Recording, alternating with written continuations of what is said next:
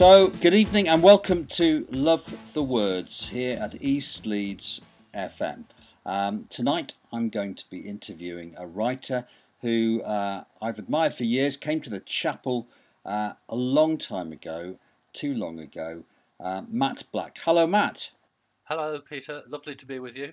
And yes, it was a long time ago. And at that time, I lived in Sheffield. I now live in Leamington Spa, so I'm Yeah, further south. and yes, what's it like down there? It's busy. It's nice to be near Birmingham and Coventry. Though I do miss the famous and completely real that Sheffield folk have. So, any reason to move down there? Was it work, personal? It was love, the best reason. That's a very good reason to move anywhere. I'm going to Yeah, read a quote about you, which may embarrass you, but it's in a good cause. that sounds promising. Matt Black's writing is intense, detailed, and deeply original, frisky and funny and sad. Brilliant. By Ruth Padell, that quote. Well, that's delightful, and I am a bit embarrassed, but also pleased that you've reminded me of that quote. Uh, it was in relation to a sort of slightly bonkers prose poem novella that I wrote, set on some allotments in Sheffield.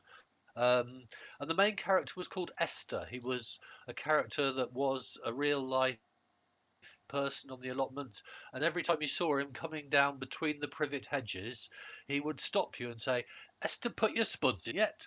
Esther, up your Brussels." And so he became Esther. So, Yes. Matt, first of all, rather than sort of, you know, give a kind of resume of your fascinating, wonderful website, just tell us a little about the range of work that you are currently doing. Well, obviously things have changed slightly, but I'm still thundering on and trying to adapt to the current circumstances. Uh, I was due to go out on the road with a one man show called The Snoopy Question this year, and I had about 20 shows lined up, and I was going to Edinburgh with it. And it's a show inspired by dogs, and the central character thinks that dogs have the answer to everything, possibly, gets quite carried away, ends up thinking that he might, in fact, be turning into a dog, uh, but he's rescued from this foolishness by his girlfriend near the end of the show.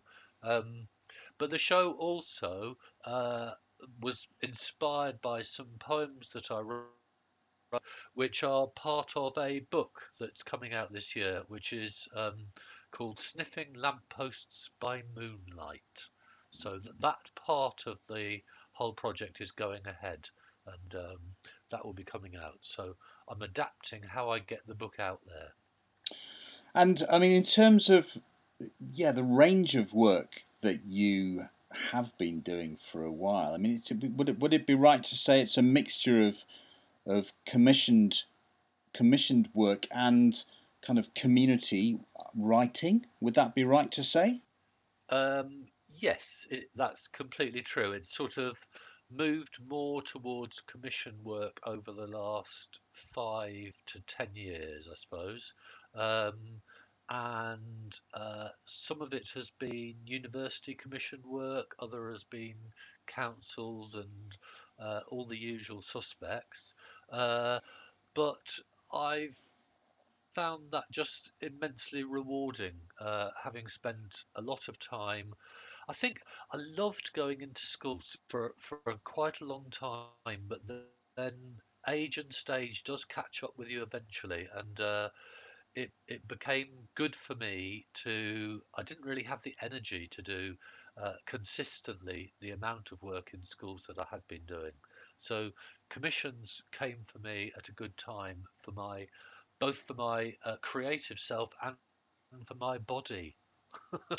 Yes, I totally relate to working in schools. And what you're saying about that, I think as a writer, doing a whole day in a school is actually is wonderful in if it goes well. But even if it's wonderful, it is exhausting.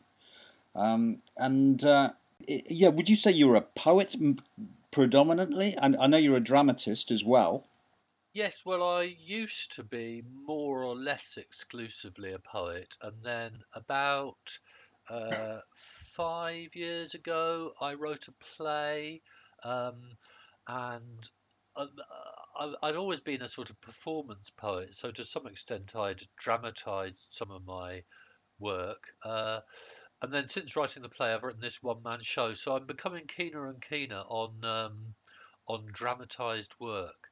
Uh, Partly because I just love the theatre and I love those audiences as well, and I love the energy of it is different. So, Matt, just tracking back to the beginning of your working life, how did you Oh, start blimey! out? If you can remember You that, are going a long way. in terms of yeah, how did you start off doing what you're doing? Um, I'd always written as a teenager. I started writing fairly furiously when I was about 13 or 14. Um, and I still have notebooks and notebooks of poems, fantastically derivative. I mean, I read them occasionally. I dip into them and have a look, and there's some pure Dylan Thomas. Uh, there's some pure what's the album? Some pure Bob Dylan inspired poems. There's some Roger McGough. Uh, so all men at that stage, uh, and and that was really because I was quite a shy teenager and I loved poems from the age of about 5 or 6. And I also think it was because I had very little emotional uh, communication with my parents. And I now see that as a sort of generational thing to some extent. They weren't particularly communicative on an emotional level. Uh, but they were wonderful in many ways, and I've kind of accepted all of that and accepted the richness of their parenting, and even accepted the fact that because they weren't that communicative emotionally, that sent me to poetry, and that has been an absolute joy for me for most of my life. And was it something that you set out to do as a job? Did you consider that, or was it No, something? Yeah, how did that happen? no, no, no. I didn't go to the careers office and they said, I think you should be a poet. Oh, no, I can't see any jobs there. Uh, I didn't really, it never really clicked in my brain that you could actually be a poet. But then I did a late degree, and in my second or third year, I'd been sort of consistently getting involved in live events in Sheffield. There was a wonderful thing called the Friday Show, which was a cabaret at the Lead Mill. And every Friday night, there was a show, and then on Saturday morning, you'd be given the people who were writing for the show were given the subject for the following Friday's show. Sunday you had to take your piece and be auditioned, and then on Monday you had to rehearse. It was a really quite intense hothouse way of working. So I got very involved in writing in the city, and then while I was at college doing my late degree, and I was about 30, in the third year, I was putting on quite a lot of events, and just off out of the kindness of their hearts, the English department said to me, "Oh, we're going to pay you because you." I said, "We've never done this before, but then uh, nobody's ever put events on for us like this in the same way before." So I said, "Okay, yes, that'd be great, thank you." Uh, and a little sort of light bulb clicked on in my brain and went, "Oh, that's interesting. I'm going to need some money." And I sort of got involved in teaching and then in schools work. And I'd always been taught by my parents to find ways of making money. And I've always had a degree of pragmatism in the way that I've tackled making money as a poet. That's interesting. I mean, in terms of, let's talk about that a bit because, yeah, how did that pragmatism sort of manifest itself? Did you? I mean, obviously, we all have to have a kind of mixed ecology of of work Yeah. to make things. One of well, the ways that come to mind are I once I started to get schools work and I really enjoyed it. By that time, I had children and I knew that I had to have a certain level of income. Um, and so I just did a very quick calculation. I was doing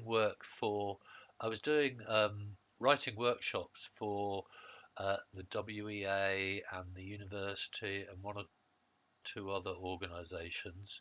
Um, but they were paying whatever it was, £15 an hour, and you'd get a fee for 2 hours, and you'd do the prep, and you'd do if there was work to look at. And I quickly went, I'm going to struggle to make a living if I don't just concentrate on schools. Um, so I quickly emphasized my work in schools, and then I quickly thought, how am I going to be distinctive in schools? So I started to think about wheezes really, and I came up with a poetry jukebox wheeze, uh, which was it was a converted toilet tent, Peter. Wonderful. Uh, but it was what I think of it as the Rolls Royce of toilet tents. It was, I don't think you can get them anymore. It was a beautiful deep green canvas toilet tent, and I still have it. Um, and that did me proud. Oh, and That's the other thing I did was yeah. I I talked to some teachers and I said, how will I get my message out that I am available to the most teachers? And one of them said, ah, what you could do is go to I think it was called a curriculum enrichment day. Uh, and she gave me the curriculum officer's person. I don't know if they still have that. I don't think they do. Um, and so I was able to go and show my wares to about 25 English teachers at the same time, and that got got me work for the next couple of years, and it sort of snowballed from there. Yeah, before we have some music from you, I mean, can I ask probably an obvious question, but I mean it is a question that some people might ask. What's the value of the kind of work that we do in schools to children? The work that I mostly do is inspiring young people to write.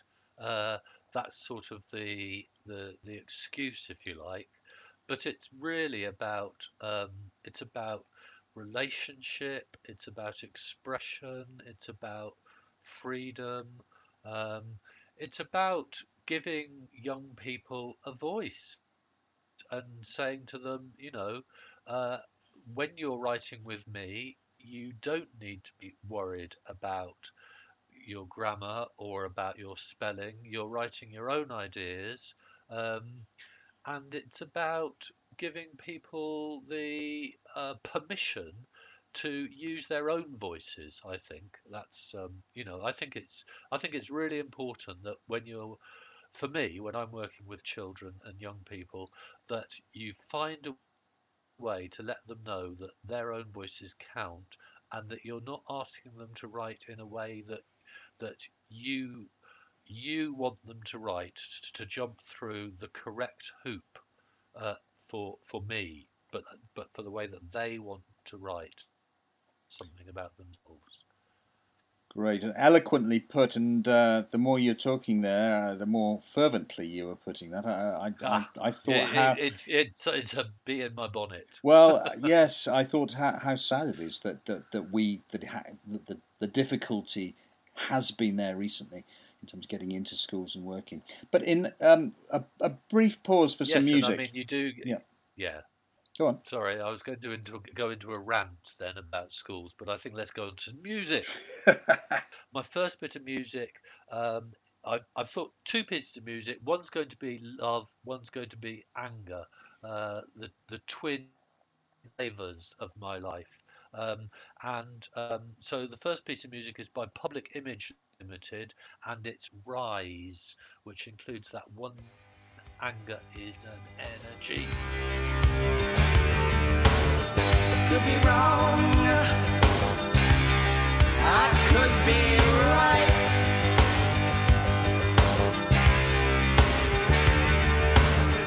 Could be wrong, I could be wrong, I could be right. I could be black, I could be white. I could be right, I could be wrong.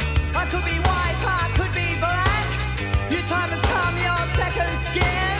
The cost so high, the game so low. Walk through the valley. The written word is a lie. May the road rise with you. May the road rise with you.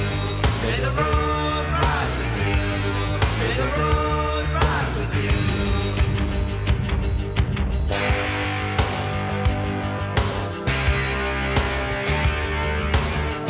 Could be wrong, I could be right.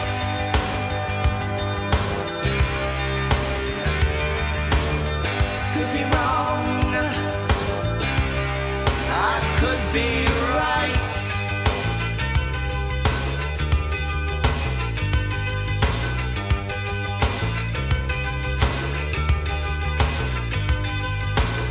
I could be wrong, I could be right. I could be black, I could be white. I could be right, I could be wrong. I could be black, I could be white. They put a hot wire to my head 'cause of the things I didn't said, and made these feelings go away. Model citizen in every way. May the road rise with you. May the road rise with you. May the road rise with you. May the road rise with you.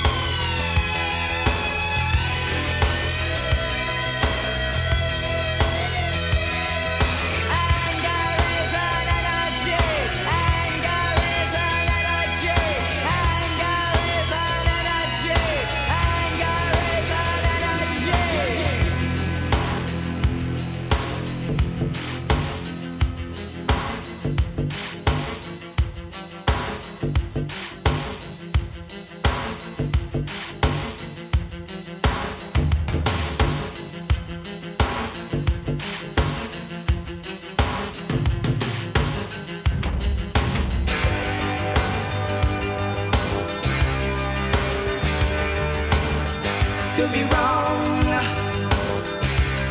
I could be right.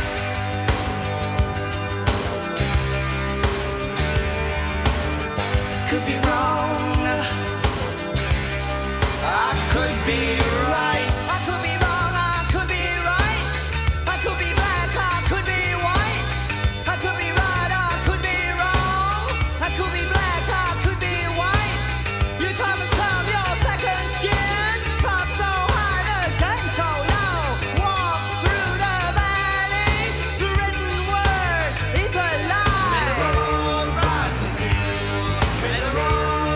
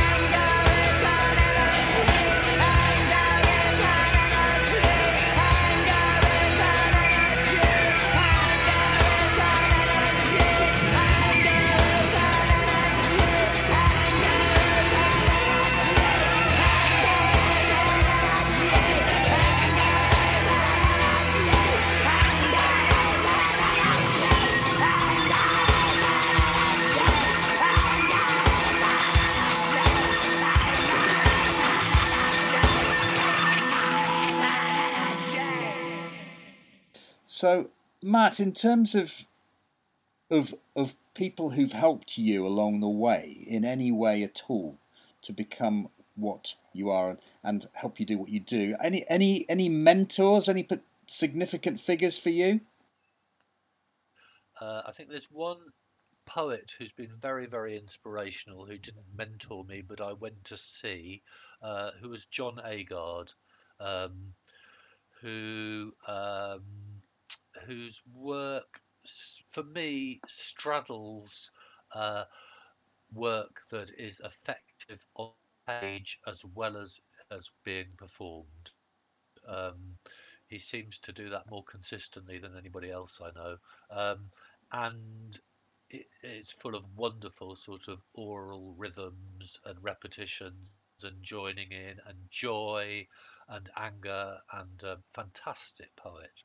Um, and the other person was somebody who I was lucky enough to have as a mentor, who was Gerard Benson from Bradford, who sadly died 2 or 3 years ago. Um, and Gerard helped to mentor me in writing my book for children called Goblin in the Fridge. And he gave me lots of fabulous advice and with a twinkle in his eye and a sense of joy and restraint and that I felt honoured to be of really. The advice which I still treasure the way that he told me. He said, I wish you don't need to write quite so many poems including the word banana, Matt." Well, I I hadn't realised there were only 4 or 5, and I'd sent him about 100 poems, but it was delightful.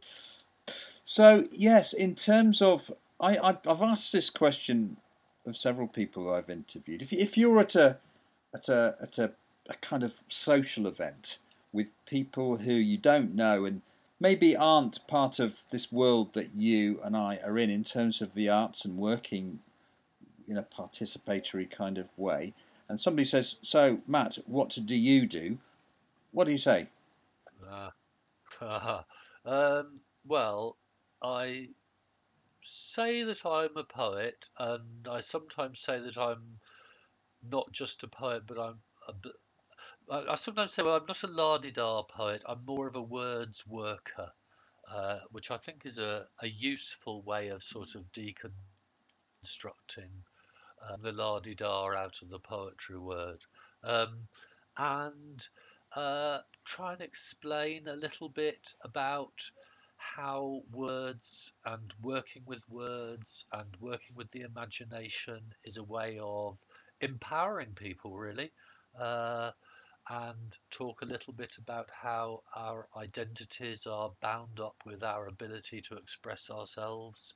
Um, but it depends on the context. You need to throw in a joke as well every now and then. Yeah, most people, completely understandably, don't know that much about the huge amount of work that poets and writers are actively engaged in. I think that's true, Matt, and it sometimes worries me that's the case, and that we maybe should do more, could do more to tell those stories about what we do. Because as soon as I start telling people in a pub or somewhere or at a social event, they go, "Oh, that sounds interesting. I didn't realise that kind of thing happened." Have you written much, just as a matter of interest, before we will have to stop in a minute, unfortunately, but have you written much about what you do? About what I do? Yes, in terms of, rather in a sort of written version of what we're talking about now, just for a more general public. I'm interested. I haven't actually, and that's a really interesting thought. Yeah, I'd like to do that. That's a really interesting thought.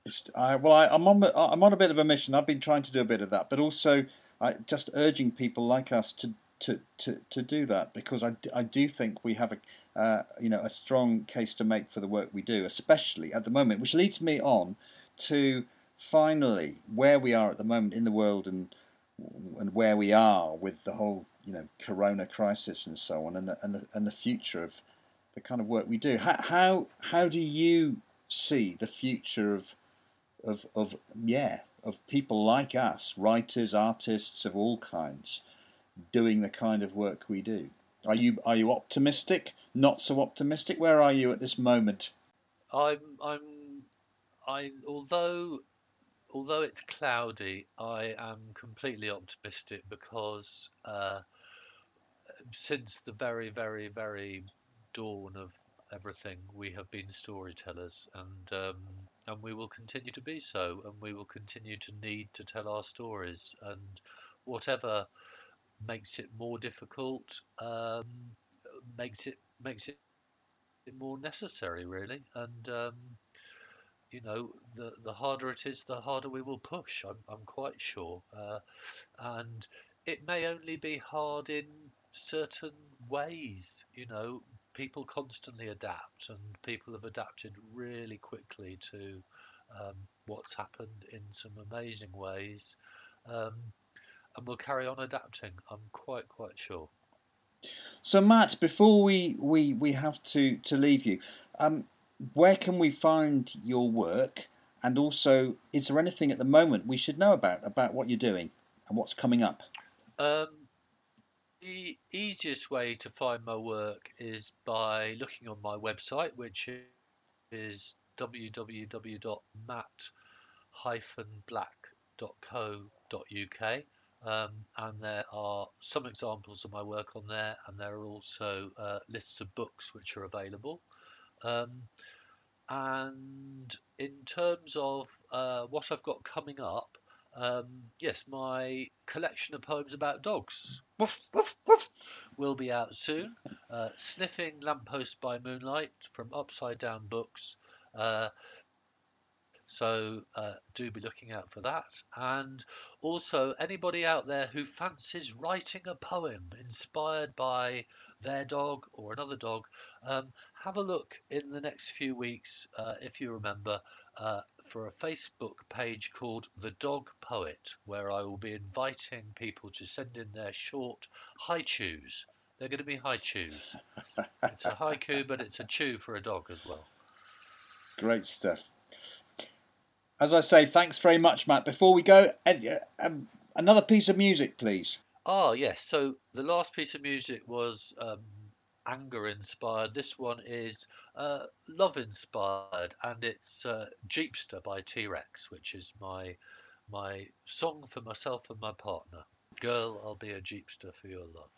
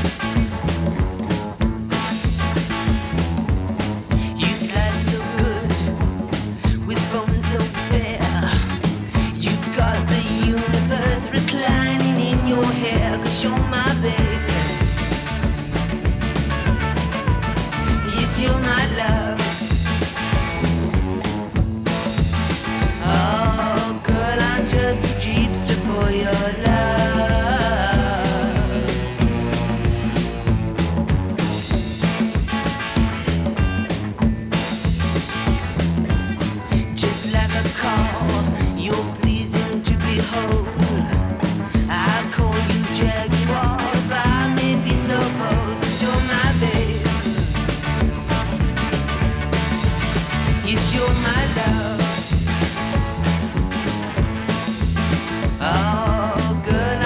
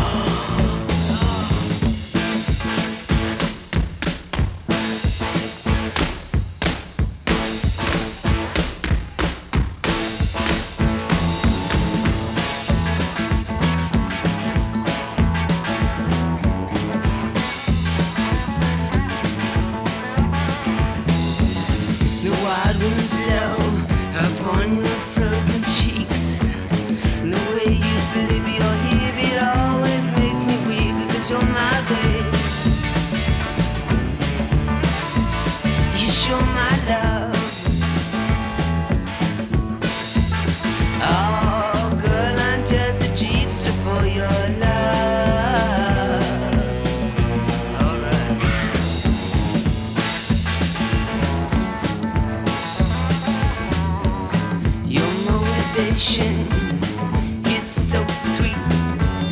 Your vibrations are burning up my feet, 'cause you're my babe. Yes, you're my love. Oh, girl, I'm just a cheapster for your love. I said, girl, I'm just a vampire for your love. And I'm gonna suck you.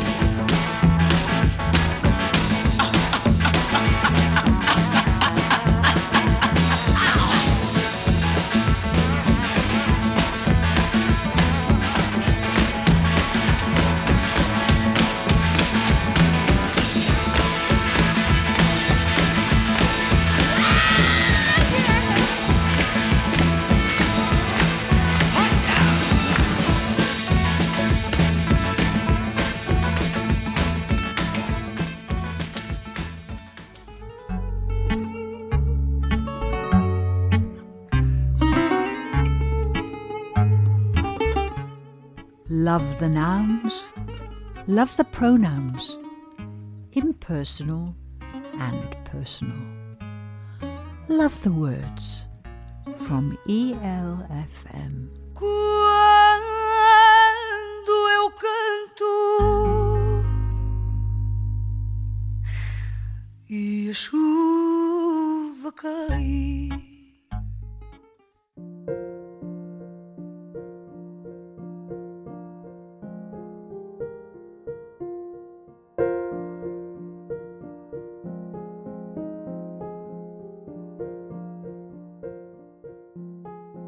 Hello, you are listening to Love the Words with me, Charlotte Carrick.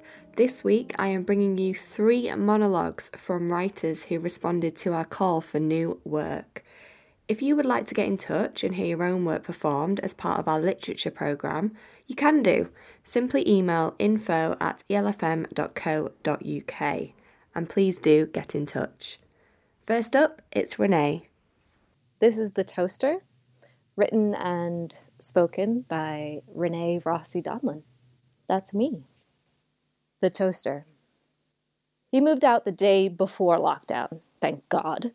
If we were stuck in here until God knows when, with me having to listen to his stupid face chewing toast for one more day. Of course, the lawyers are shut, so the divorce papers are taking forever. But he's gone. That's the main thing. He and his brewing tanks. I hope Cindy likes the smell of warm yeast in her clothes. Not great timing, though. Of course Tom would choose the eve of a quarantine to have an affair. Everything I read online says divorced women should get out there. A, where is there? B, nobody can go anywhere now. They say the worst thing to do is sit at home and mope. They say you can get depression and self-loathing and spots. They say, call friends. I never really fit in with Cindy in that lot anyway. I've put it on my list to make new friends when this is all over. But by then I'll be depressed and spotty and no one will want to talk to me because I'll be old. So that's Tom's fault too. And so is the toaster. I had to throw out the toaster. Perfectly good toaster. I couldn't look at it anymore. Wedding present from someone. Every morning I walked in the kitchen and it was sat there on the counter, all shining and silver and smug. Tom made toast for breakfast every day for 13 years. 2 slices for himself, never once asked if I wanted toast. It's a 4-slice toaster. I put it on the curb with a little note saying, I work. No one took it. And I should have thought of this, but no one wants to bring a stranger's toaster in their home during Corona. So I watched it from my window, just getting covered in bus soot and pollen. And then the other day, I go out for my walk and I see someone's drawn eyes on the toaster, like with a marker pen, just these quick cartoon circle eyes. But I can see the eyes from my window. Every time I look out or I go to the shop, there's this sooty toaster staring up at me, like an urchin in a Dickens novel. Do you remember the storm last week? I couldn't take it. The goddamn toaster filling with rain, staring through the window at me. I put it in the garden under the awning, just for the night. I was going to put it back on the curb. I was. But in the morning, the marker had run in the rain, and it looked like it was crying. Again, Tom's fault. Because now I'm stuck feeling bad for this inanimate object. 13 years listening to him crunch his toast, and he leaves the toaster. He takes the clock. He takes the big lamp. I don't even like toast. Now I'm stood in a garden looking at a toaster. The toaster sat under a hedge looking at me. It seemed to rain again. I took it inside. Oh no, except I couldn't just take it inside. No, of course, Tom, he has to abandon us in a pandemic. So first, got to disinfect this toaster before I bring it in. It's been on the pavement with all the people and the buses. Have you ever tried to wash the inside of a toaster? And his rainy face, I had to scrub it with paint varnish to get the tears off. And then actually, I went a bit mad with the scrubbing, and I scrubbed off a whole eye. So great, now I've blinded him. I dug in my sewing basket, and I found some googly eyes, and I slapped those on. It's hard to be mad at him with the googly eyes on. I was at first. Oh, I was furious. It was like having Tom back in the house. Toaster sat on the couch while I'm cooking dinner. Toaster's stupid blank face. Toaster saying nothing when I stubbed my toe. We had a big fight about that. How does he know it was just a sub toe? He's in the other room. He didn't get up to check. I could have dropped a scissor on my foot. And I'm laying into him, and I catch my reflection in his side. I was shouting at a toaster. Well, I was shouting at Tom, but this innocent toaster was looking back at me with its googly eyes, not understanding. I chat to Toaster now. It doesn't talk back, don't worry. But I like nattering away to it, while I fold the laundry. Sometimes I'll pop it on the sofa with me and we'll watch Bargain Hunt. We don't like the new lady with the hair. Toaster's just something to say good morning to and good night to while there's no one else. Until I can get out there. Which I will, eventually, of course. In the meantime, I'm less alone with my toaster than I've been in years.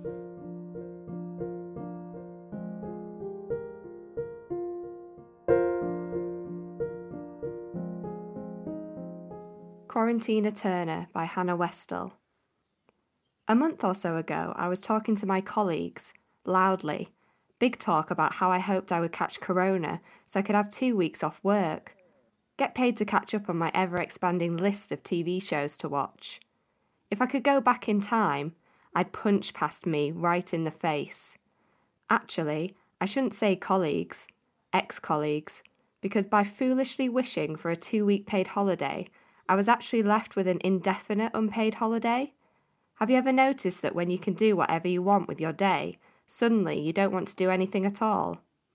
Netflix is only fun when it's a distraction from more important tasks. But what a great time to take on a big project. Write a film, paint, start a podcast. What about surviving? Day 12 in lockdown and my mum has officially lost her mind. After me complaining day after day about not having crisps, which apparently are not a necessity, a want not a need, I strongly disagree. She suggested we make our own crisps. This woman that hates cooking even more than me, that fed us turkey dinosaurs 3 nights a week during childhood, no shade, I fucking love turkey dinosaurs, is now wanting to make her own crisps. Everyone's lost their goddamn minds. The most exciting part of my day is actually every other day, when my sister agrees to let me sleep in the double bed, and she takes the burden of Harry Potter's cupboard for a night. The most exciting prospect in the world right now is being able to increase our repertoire of activities to popping down to Tesco. Oh, to browse the aisles of snacks, the selection of frozen goods, the cheeses, an obligatory glance in the home section. It's like entering another world. 14 days in quarantine. Look at what's happened to us. And what an invention house party's been. Seeing all my favourite faces in screen form whenever I want. Except my best friend hates big group conversations, so I'm constantly just worried about her having a terrible time. But then we learnt that House Party got hacked. House party is hacked party. All our data harvested from some unknown insidious purpose. I thought about not deleting it though. Who can be bothered? This is why we can't have nice things. One thing I've realised is that I have some narcissistic tendencies. I'm spending a lot of time boo-hooing over having no income, but there's always someone less fortunate than yourself. I'm writing this in the hope that I'll stop being such a whiny bitch, but no promises. Heroes are out there on the front lines, which now resemble hospitals, supermarkets, care homes, schools.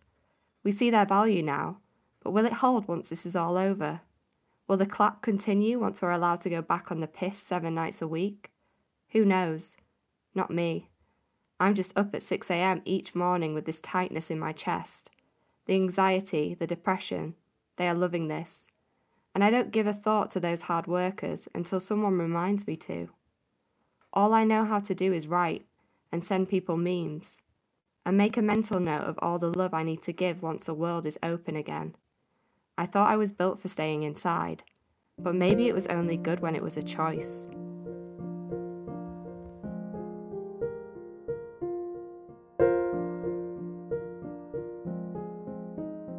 Did you ever hear the story about the ugly duckling? You know, the one with all the pretty ducklings, and then in that group was the very noticeable, very ugly one that only a mother could love. Yeah, well, that was me. Oh, for years I tried to fit in, well, fade into the background. Best possible place I felt. That way, no one would pay too much attention to me. I mean, it was hard at first, but it was a role I became comfortable playing. Better the devil you know, right? It was clear from early on I was not what my mother expected. You see, she's glamorous and from a family of oil paintings. Just beautiful creatures. The lot of them. She even produced oil paintings. My siblings. They are literally a chip off the old block, but I guess there just wasn't enough gloss to go around by the time it got to me. Or it could be that I'm the bastard child of our ex-neighbour, Mr. Callan, if my sister Leah's logic's anything to go by. I always remember my mother saying, well, you can't do out about your face, but you can be a kind person. Funny even. Well, you'll have to make 'em warm to you. I mean, she has a way with words, but I knew she was genuinely worried about me going out into the world. If I'm being honest, I was too. But all of that changed when I met Jay. You see, in the midst of all my self-loathing, I never thought anyone had even seen me, never mind taking the time to look in my direction. So when Jay spoke to me, I didn't know what to do with myself. You see, Jay was handsome and tall, like Peter Crouch tall. And he liked footy, which kept his body in check. He had like a strange curtain hairstyle. Very Nick Carter circa 96, but I was digging it. I liked him, and guess what? He liked me too. I just remember us staying up late, talking on the phone, doing our best East Sanders impressions. Strange, I know, but it worked a jam. He was kind, funny, and mine. All mine. He was the first person to love me and encourage me to love myself and feel confident about who I was. I dared to dream and I walked on the wild side of life. I felt like I had purpose and I was passionate about everything. I was alive. I just wish I could have given Jay what he had given me. I wish I'd kept his cup overflowing when he was struggling. But that's the thing about depression. It doesn't care if you're in love or loved. It just steals the soul right in front of your eyes like a thief in the night. It's cruel and heartless. You see, after everything that's happened to me, I still class myself as lucky. I shared my life with an incredible being who delivered me from darkness and showed me how great life could truly be. I have loved and been loved. Yes, I wish he was still here to tell his side of the story or tell me all the wonderful things we would do together, but he's not. And I've had to accept that. And I'm missing him like crazy, but I'm so thankful that I had him in my life, albeit for a short time. You want my advice?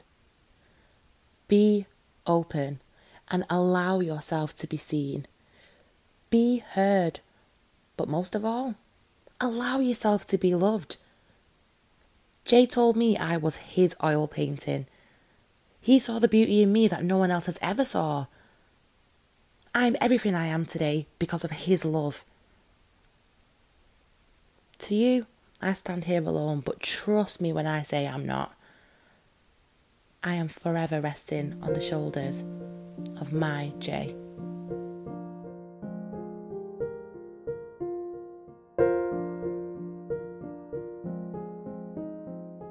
That was Oil Painting by Devin Johnson, and before that, Quarantina Turner by Hannah Westall, and The Toaster by Renee Rossi Donlan. A big thank you to all of our contributors today.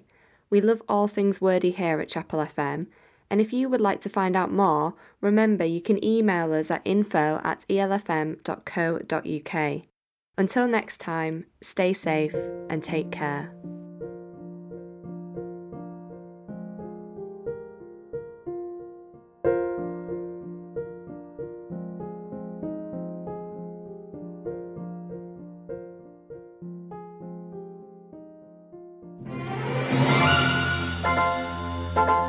Love the commas, love the apostrophes, love the colons and the question marks.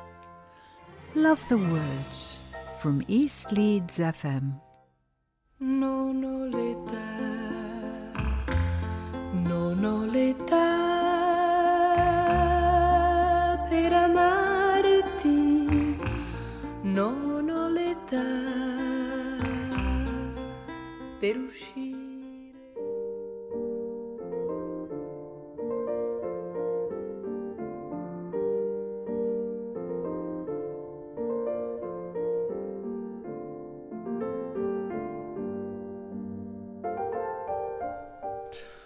Hello and welcome to Wordy Birds.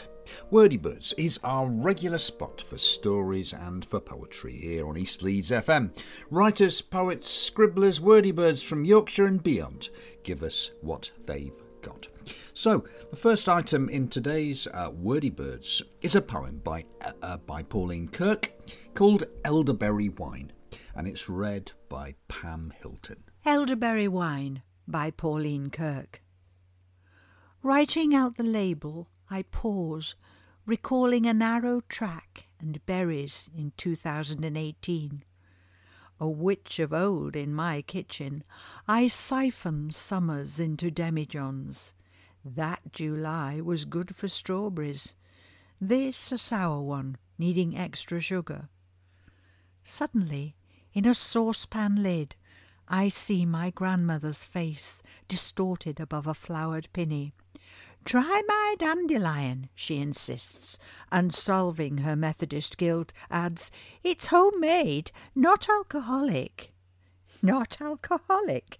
A glass of Granny's dandelion would unfreeze a politician's hand. Her elderflower made our Christmas carols twice as jolly. Gran's arts were needed too, with a gale off the lane and under her door. Sometimes, though, her magic was too strong. On hot nights, corks would pop in the scullery, setting us laughing in fright, while wine ran like revolutionary hordes towards us. I wonder how Gran would judge me now. She would scorn my new-fangled gadgets, having never fathomed a vacuum cleaner. Consider my central heating soft, and my education beyond my station. Still, I think she would smile and pass me a glass of her elderberry, one witch to another. So thank you to Pam for reading that poem by Pauline Kirk.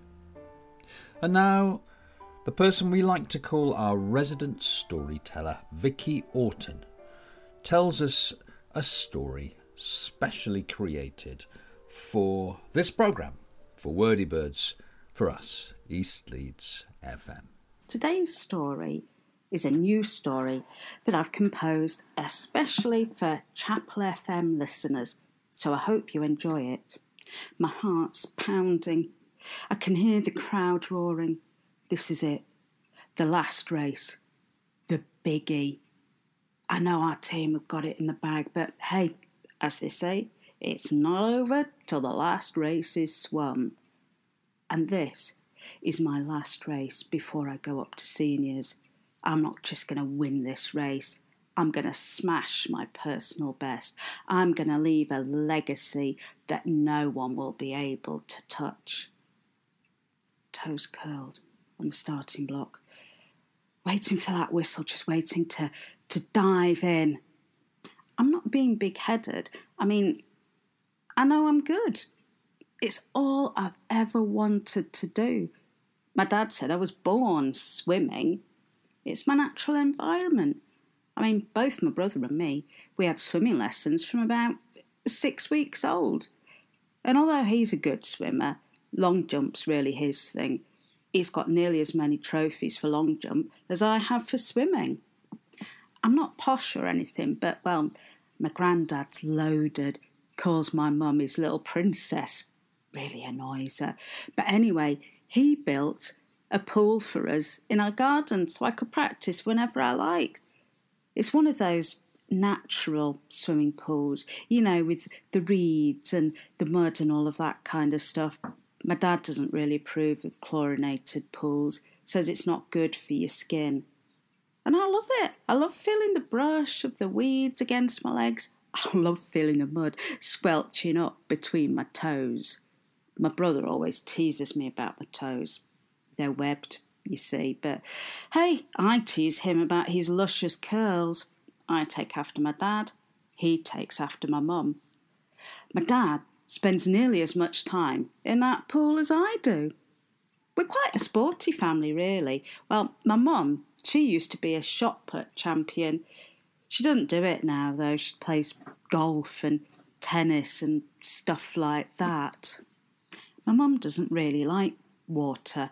Ball games are more her thing. My dad doesn't really like ball games. But the one thing that we do play as a family is water polo. It's such good fun. It's a great laugh.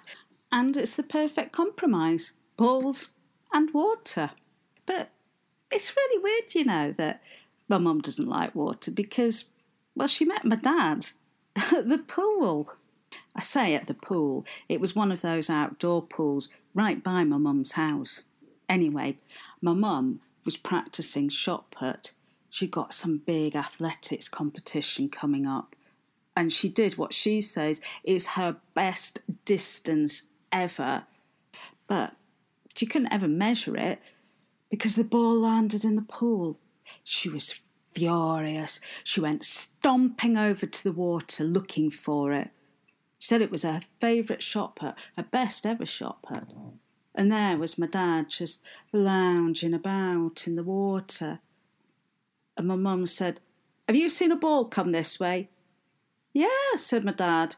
"Right splash it made too." So, do you know, that is my best shot put ball. That is my lucky shot put. It's gold and everything. "I noticed," said my dad. What am I going to do? Tell you what, darling. I'll dive down and I'll get it for you. And so that's what my dad did. And as he handed the ball over to her, he was a right cheeky devil, you know. He puckered up his lips and expected a kiss from her. But my mum snatched the ball from his hands and turned away. "Why would I kiss you? You are a right slime bag. Too full of your own charm, if you ask me." But my dad was smitten. He knew that she was the girl for him and there would never be anybody else. And so he set about trying to woo her, win her affections. Whenever the ball landed anywhere near the pool, then he'd pick it up and hand it to her, which really, really annoyed her because it meant she couldn't measure the distance. And then he started inviting her to dinner. And slowly, my mum kind of fell for him too. Not that she was going to let him know. She was going to take advantage of as many dinners as she could. And one day, she even ordered frog's leg just to really wind him up. But my dad, he was just cool, and he insisted on paying for the bill that evening. And well, eventually the two of them fell in love, and they're still embarrassingly lovey-dovey together. Honestly, me and my brother, we just close our eyes and say, "Get a room." But there was a huge scandal when they got married. Oh yeah, it was in all of the glossy magazines and everything. A lot of people said that it shouldn't be allowed. Others said that it wouldn't last. But, I say, my dad still croaks love songs at my mum.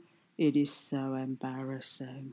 It's funny because they're quite a celebrity couple now, and heads turn wherever they go.